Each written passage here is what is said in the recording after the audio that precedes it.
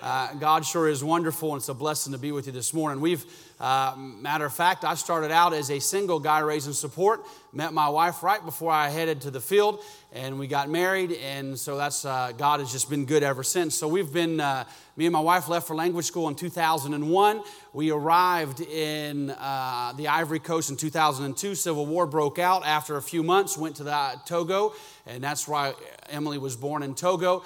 Went over there. God blessed there for those 9 months we were there. As a matter of fact, we were actually able to start a small Bible study in a village, bought a piece of land, and I was privileged last year to go back there and see that church that had started there as a small Bible study, and that has grown into a full church with a pastor, and it's just a blessing to be able to see that. But we went back to the Ivory Coast, and we were there, and we were working and there for a good year or so, and God was really blessing. But we started a work in a Muslim village.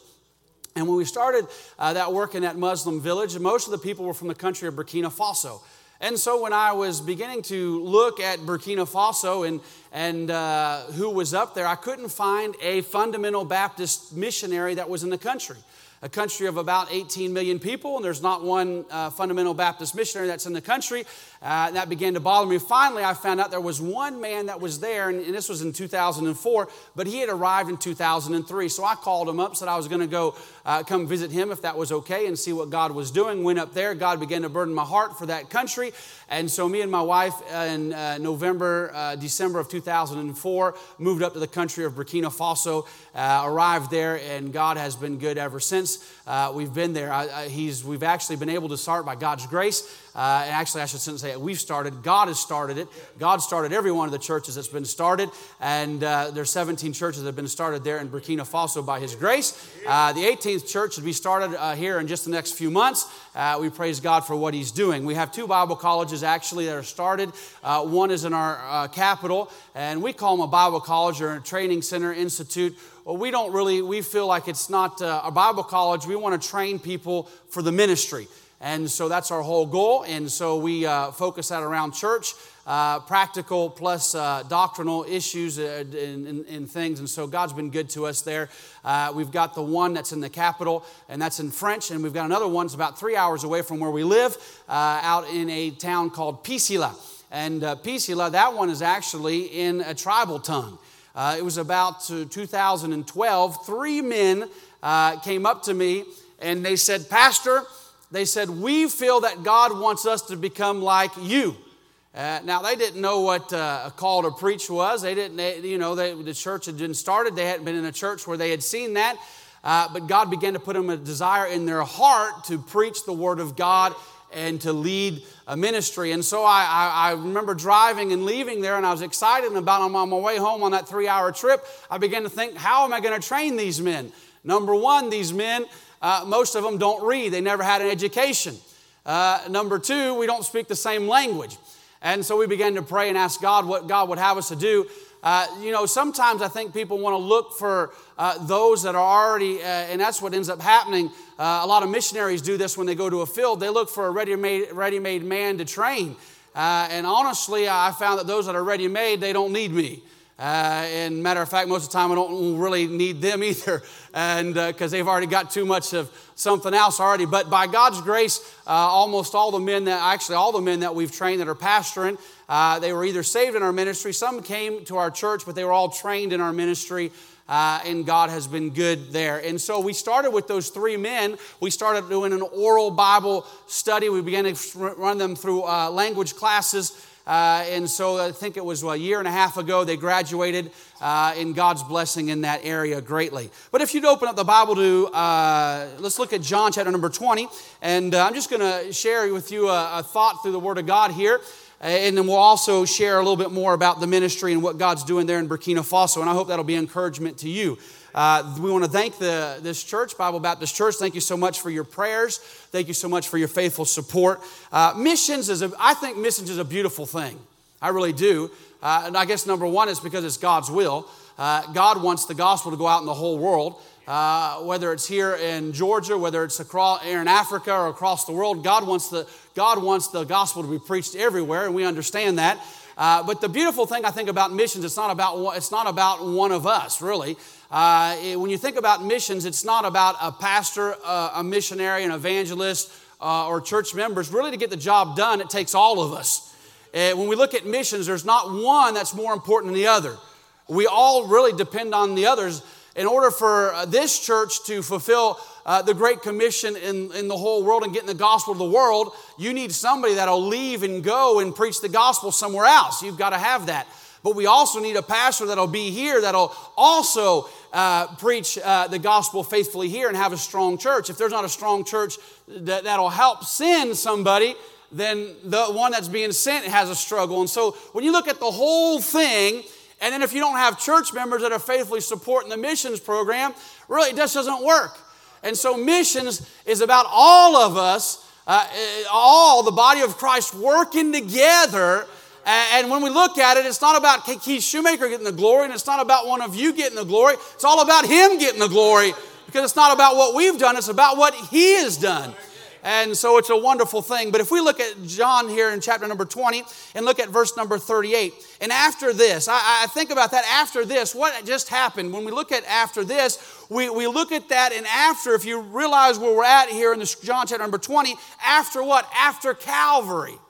And after Calvary, Joseph of Arimathea, being a disciple of Jesus, but secretly for fear of the Jews, besought Pilate that he might take away the body of Jesus. And Pilate gave him leave. He came therefore and took the body of Jesus. And there came also Nicodemus, which at the first came to Jesus by night, and was brought a mixture of myrrh and aloes, about 100-pound weight. Then took they the body of Jesus and wound it in linen clothes with the spices, as the manner of the Jews is to bury. Now in the place where he was crucified there was a garden, and in the garden a new sepulchre, wherein was never man yet laid. There laid they Jesus, therefore, because of the Jew day, for the sepulchre was nigh at hand. We look at two men that are here in this story. We look at Joseph of Arimathea, and you look at Nicodemus. Here's Joseph of Arimathea, and it says right here, he was a disciple of Jesus, but he was secretly for fear of the Jews. He was afraid, and no doubt at this time, many of them would be afraid. There was great turmoil, great talk, and great persecution, and seeing what was happening and how they were so against Jesus. He was afraid, but you see Nicodemus, and back in John chapter number 3, we know the story of Nicodemus there. Great man, I would say, in earthly standards. No doubt a man that was faithful to read the Word, a man that was faithful to pray, a man that was faithful to fast. If we looked at him, would be a very moral man, but when Jesus saw him, he said, "You must be born again." And Nicodemus, as he pondered, no doubt, on what Jesus said, but Nicodemus, we don't really see Nicodemus a whole lot. We see him there, but he came there what? He came at night. And most likely he came at night because he was also afraid of who might see him actually going and talking to Jesus. But at one of the hardest times in all of Jesus' life and here on earth, one of the hardest times it would be to come forward and to come out and say you're with Jesus or say you're attached to Jesus. And one way or another,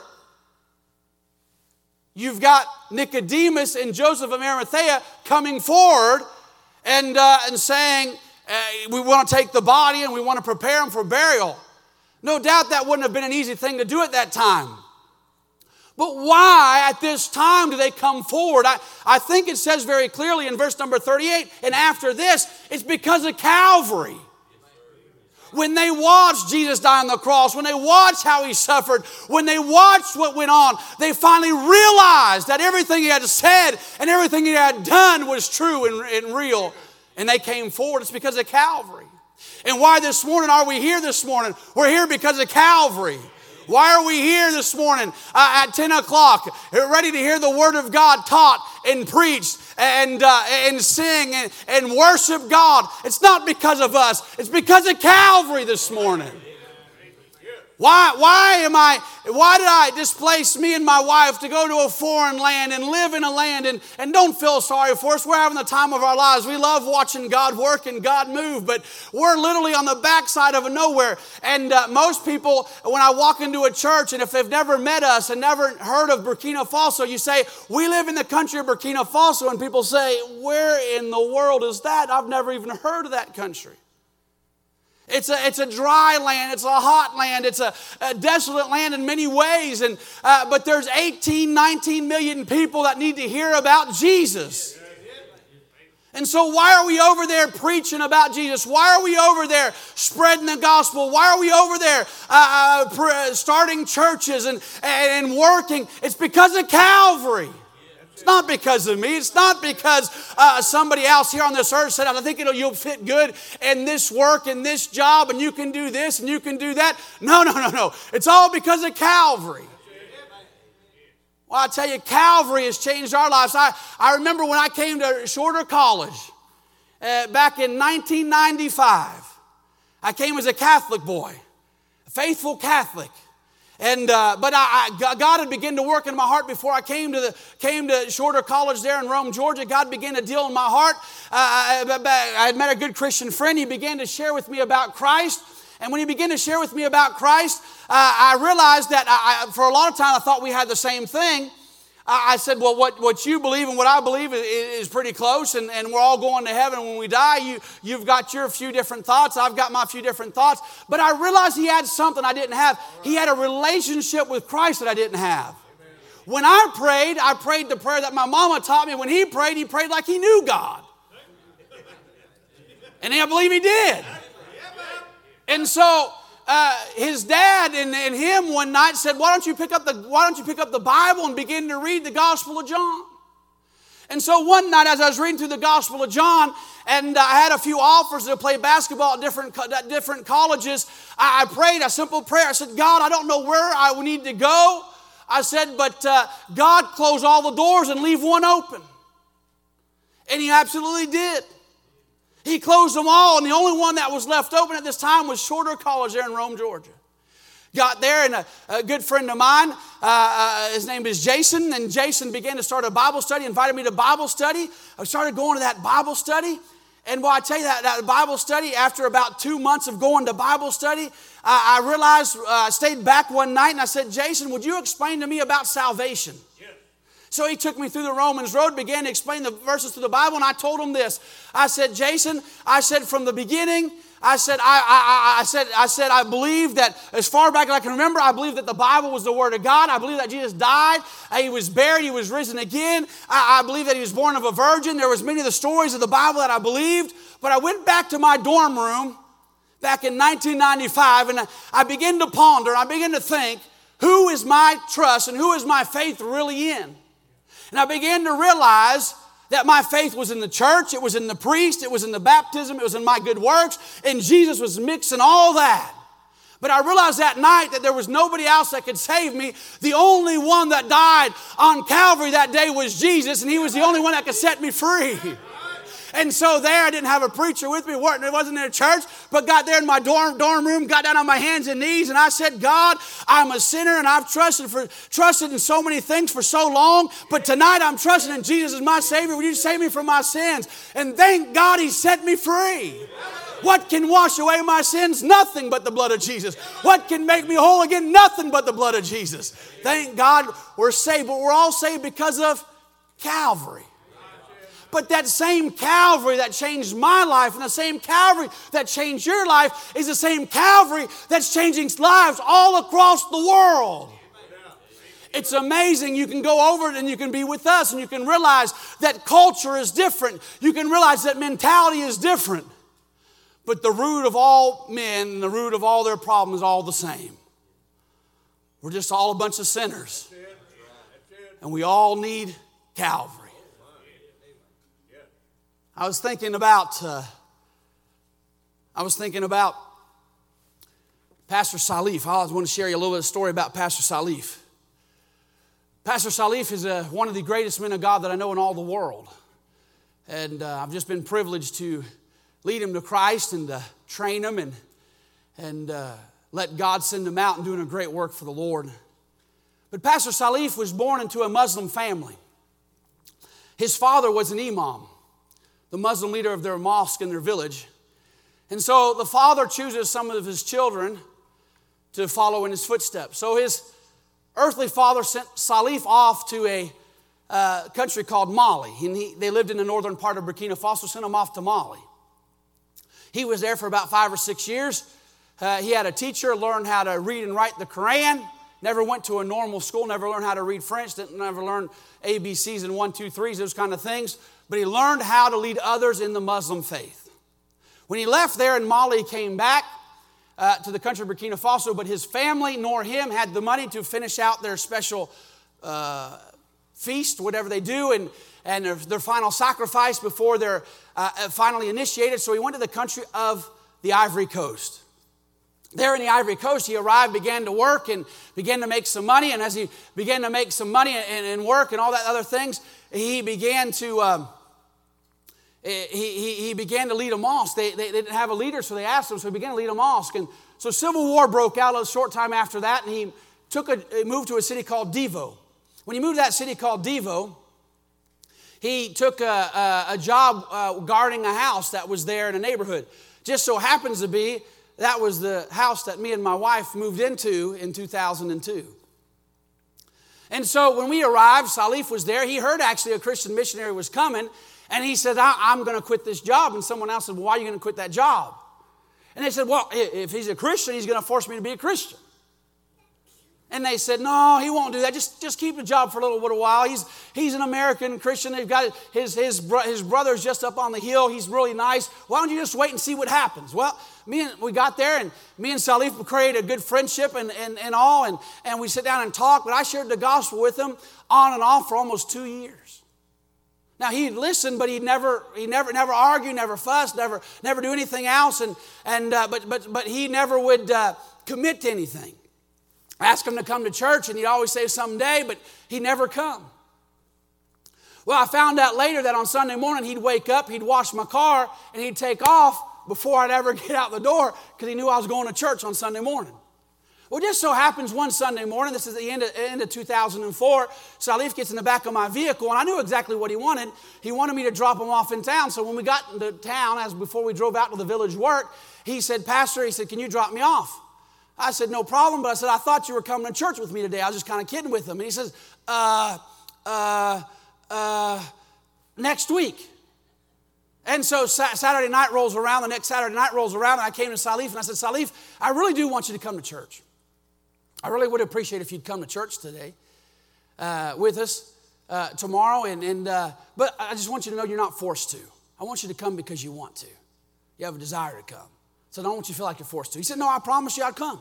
So he came, he listened, and matter of fact, he came back the next week. And I can't remember if it was the next week or the third week, but I preached on the blood sacrifice. And I preached how the sacrifice of men, and if you look at their sacrifices, and the system of sacrifices is still all over Burkina Faso. The animists, that's the ancestry worship, they still sacrifice. They sacrifice quite often.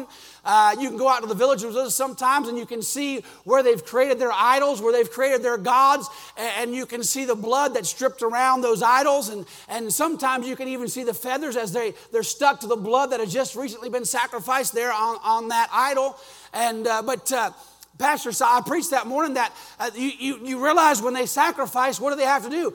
Every time they have to sacrifice again and then again and again and again and again and again and again for the rest of their life. And then when they die, someone continues to sacrifice, and then they die and someone continues to sacrifice. But by God's grace, when Jesus died on the cross, there was no more sacrifice that was needed. It was finished. And when I gave the invitation, Salif raised his hand. I went back and talked to him a little bit, and then he bowed his head, and he had trusted Christ as his Savior. And just shortly thereafter, we moved up to the country of Burkina Faso. And I said, Salif, if you want to go with me to Burkina Faso, we'd be glad to have you. He said, sure. So he traveled up with us to Burkina Faso. And a couple of months after being there, he came to me one day. He said, Pastor, I want to learn how to read. Can you help me? And I said, why do you want to learn how to read? He says, well, you've given me a Bible. And he says, when I come to church, he says, I open up the Bible, but I can't even read what you read. He said, can you teach me? And I said, I think there's someone that's a whole lot better teaching you how to read than me. And I said, that's probably my wife. She's a teacher, and she can teach you on that. So my wife worked with him for about 4 or 5 months. And after that, he began to read, and God began to bless that. And just anything that needed to be done. Salif, if you'd meet him with all of our other pastors, you would never imagine what God has done through his life. Because amongst the other pastors, he's just kind of that quiet guy that's kind of in the background.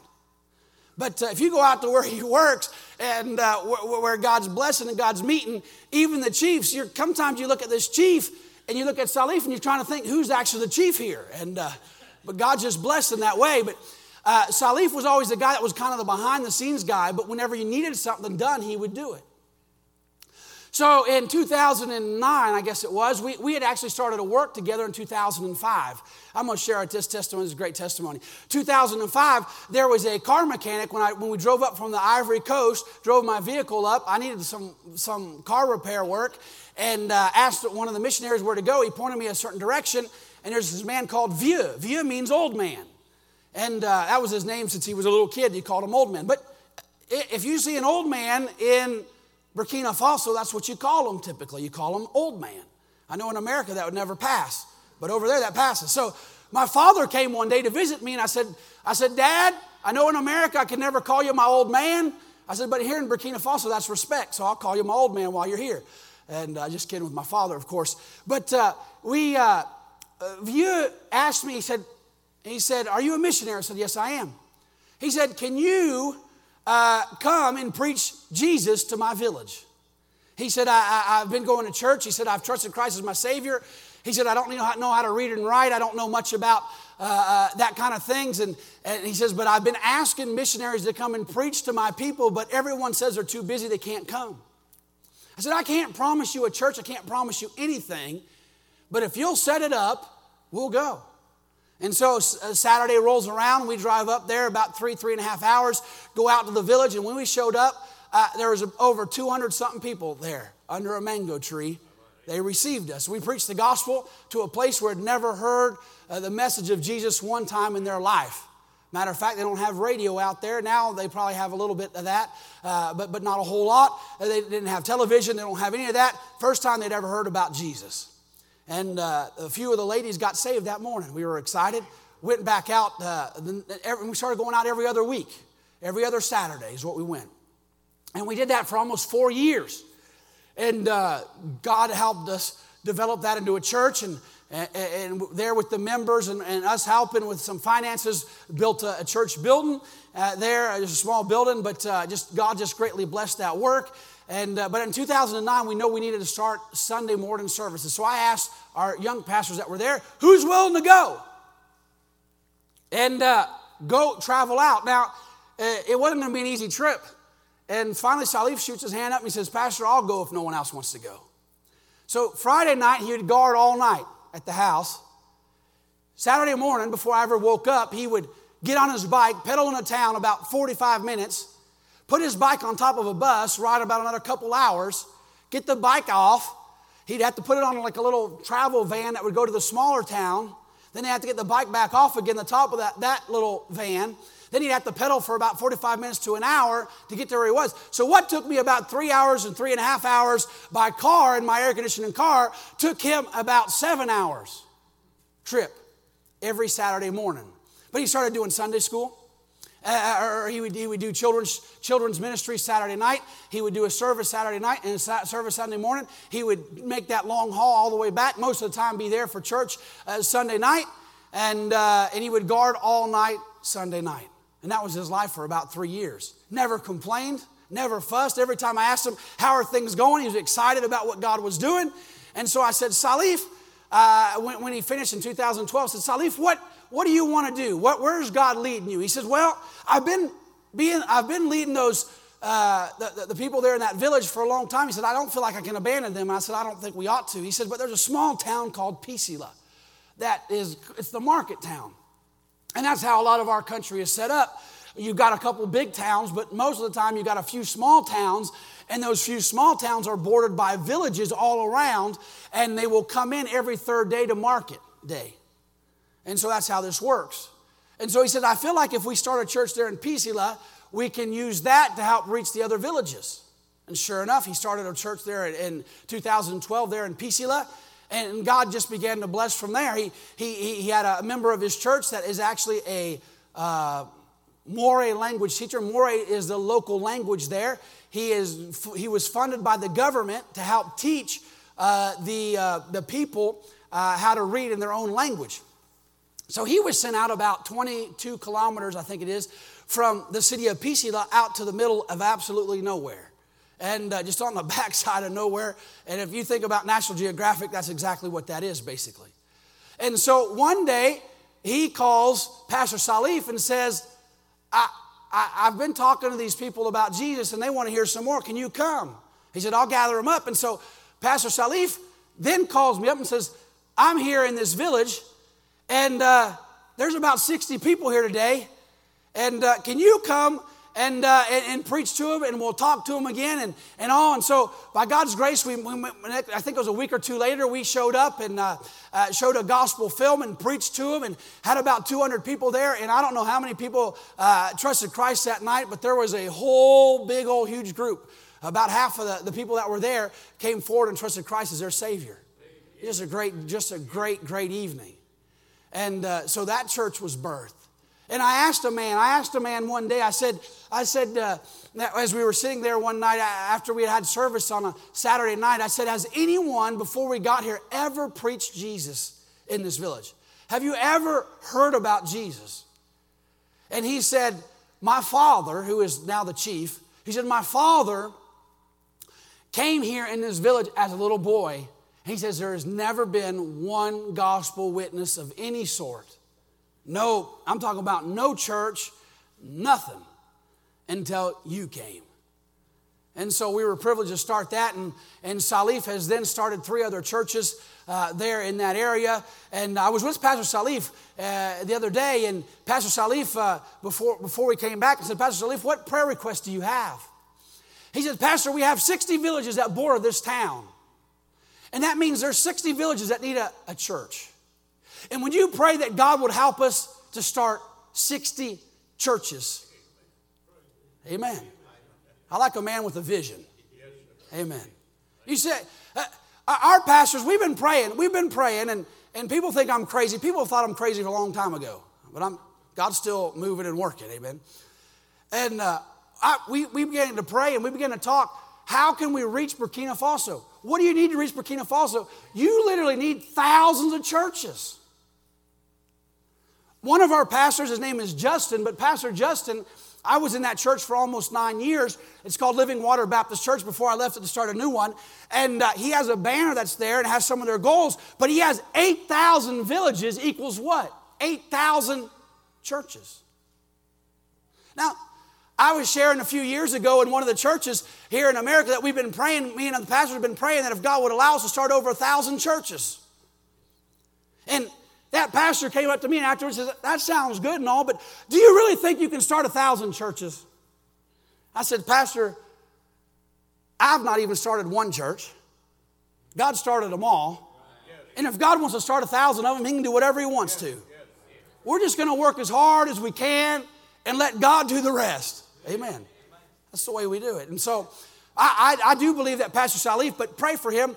I don't know if you've seen in the news, terrorism has taken the country by storm, great storm. If you look on the embassy website now, I would say 7/8 of the country is now in a total red zone, except for where we live in the capital of Ouagadougou, and it's on a scale of 1, 2, 3, and 4. The rest of the country is on a 4. Where we live is in a number 3. Basically, you shouldn't come. Number 4 is you should not go. But we're just trusting God and what God will do. Terrorism crept in. Burkina Faso for years. You could travel anywhere. You could go freely anywhere. Never feared anything. Well, about 2 years ago, they started attacking police checkpoints, police stations, ran them out of over a third of the country. Literally, terrorists come in, 20 of them come in with rifles, machine gun rifles basically, and 18 or so, 20 of them come in, and there's 4 or 5 policemen. What are they going to do against them? And so basically just ran out, the policemen out. Then they've shut down over 2,000 schools in the country, of a country that we're actually the most illiterate country in the world. There in Burkina Faso, they've shut down over 2,000 schools. The only schools that are allowed to operate in the northern part and the eastern part right now are Quranic schools, those that teach the Quran. And so it seemed like that was all they were doing for a while, but about 2 months ago, they started attacking churches. And so they've actually killed a couple pastors. They've killed a couple priests in the last few months. And Pastor Salif is actually kind of in that zone a little bit. He called me up a few months ago. I noticed he had called me about 9:15, and I looked down at it's 9:15. I said, that's a little strange for him to call me. It's 9:30. I said, I'll call him back. Usually he didn't call me that late. And so I called him back about 9:30, and he was whispering, and I was like, I can't hear you. Your phone's turned all wrong or maybe something. And I realized he's whispering for a reason. He's saying, Pastor, pray for us. He says there's literally bullets being fired outside of our home right now. His family was huddled down in the corner, and they were all tried to find the safest place they could. But the next day on Facebook, I woke up and I saw him the next day on Facebook, and he was out in the village preaching the gospel the next day. Amen. And pray for them. There's no police left and there's no security left in their town. There's no security left in those areas anymore. And so they're just doing what God would have them to do. But I want to share that first village that we started in 2005 I was telling you about. And when we arrived there and the car mechanic invited us out, there was a chief. The chief came out. And the chief came out that first day. And he came out, I think when we started we had our church building, we had a special service. He came out for that. And that was a blessing. And then shortly thereafter, we'd visit him a few times in his village, and God had just greatly, we would share with him and the gospel. But he'd say something similar every time. He'd say, I'm so glad you're here. I'm so glad there are people who are going to the church. I'm so glad lives have been changed. And he'd just leave it at that. That was the end of it. Well, it was about 2012, 2013, we heard he was really sick. And so they told us, they said he was over 100 years old. I don't know how old he was, but when you look at him, he had to have been somewhere around there. And just an old chief. And so we arrived, and he couldn't get up from his chair. And at this time, he couldn't see very well. But we began to talk with him. He realized who we were, and he was still in his right mind. And we wanted to share the gospel with him one last time. And so we went through the gospel again with him, and he listened. And at the end of going through the plan of salvation, going through everything out with him, he said, I'm so glad you're here. So glad that you've started a church. It's wonderful. And he said, I'm so glad there's people coming. So Pastor Justin, who I was talking to you about a little bit ago, Pastor Justin came and knelt beside the chief, and he said, Chief, he said, you and I both know you won't be here much longer. You said it's good for everybody else, but what about you? That's right. That 100-year-old chief put his head down and began to ponder for about 10 seconds, and he picked his head back and he says, if it's good enough for everybody else, then it's good enough for me. And a few minutes later, he bowed his head and he accepted Jesus Christ as his Savior. He died a couple months later, but he shared his testimony with us. He said, when I became chief of this village, he said, I was a young man.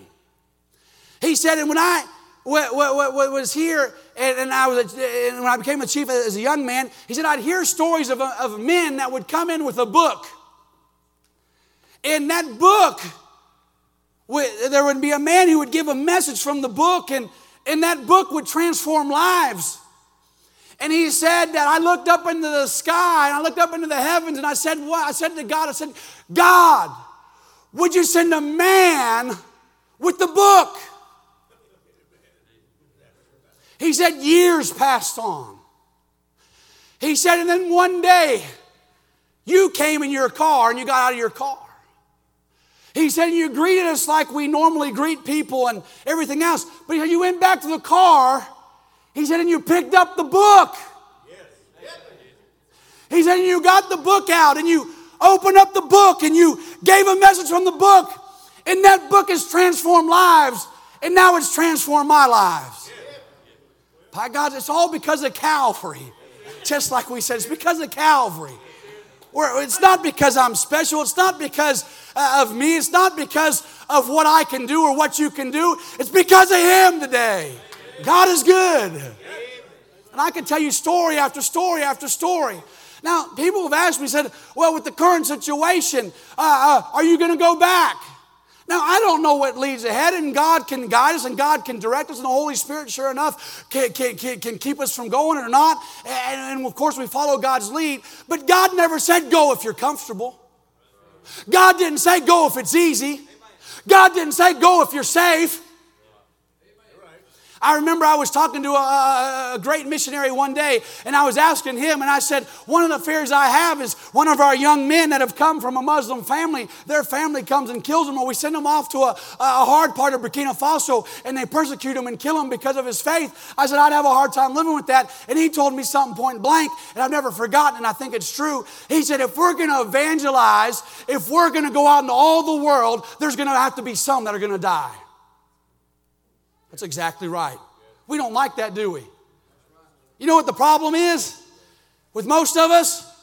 It's not really that we're seeking God's will. We have our will, and we ask God to bless our will.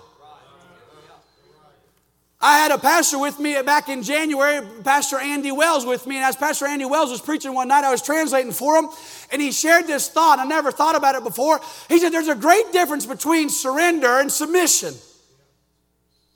I had never thought about it. I always preached surrender was the same thing as submission. And I understand that a lot of times when preachers, and when I preached it, I was meaning it's both together. But I do feel there's a lot of people in our churches, sometimes they'll surrender, but they're not submitted. And that's a big problem. What happens with surrender? Oh, surrender is when you pick up that white flag and you begin to say, I surrender.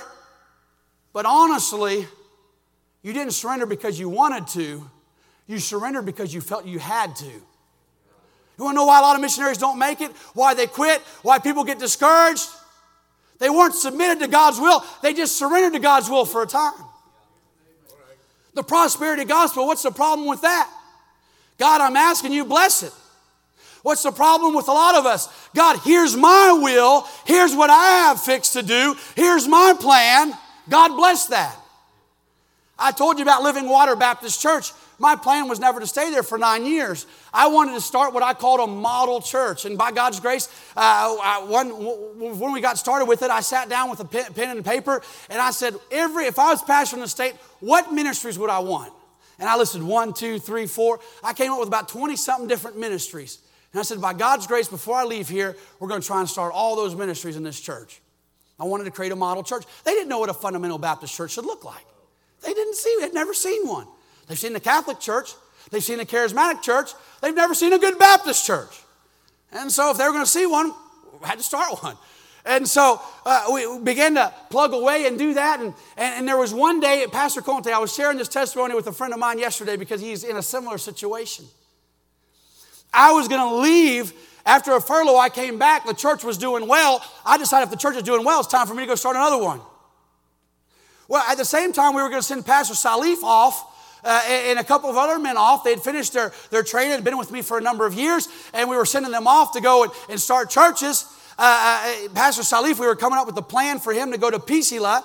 And when we started talking about the plan, Salif walked away, and he never said that he wasn't going to go. He actually was for the plan.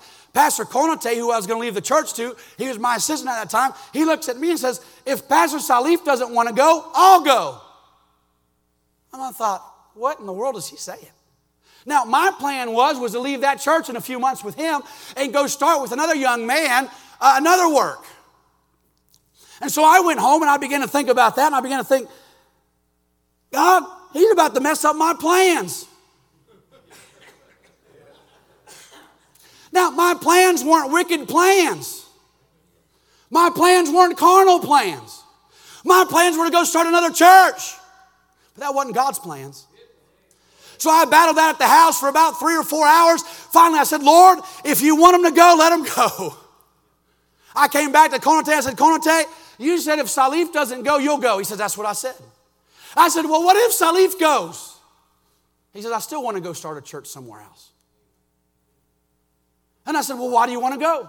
I said, if I'm the problem, if I'm hindering you, if I'm holding you up from doing the work of God here, I said, I've got confidence in you. I will leave tomorrow. I will never preach in this church again. The church I started, I'll never preach here one more time until you invite me. If I'm the problem, I'll leave today. He goes, you're not the problem, Pastor. He said, we've been praying for God to start hundreds of churches, if not thousands of churches. He said, I think we need to go start a few. Amen. So he went off, and I got stuck at Living Water Baptist Church for a few more years. But that was all in God's plan. Sometimes we ask God to bless our plans. Really, we need to pray and say, God, what is your will? And bless your will for our lives. Boy, I tell you, we serve a good God, don't we?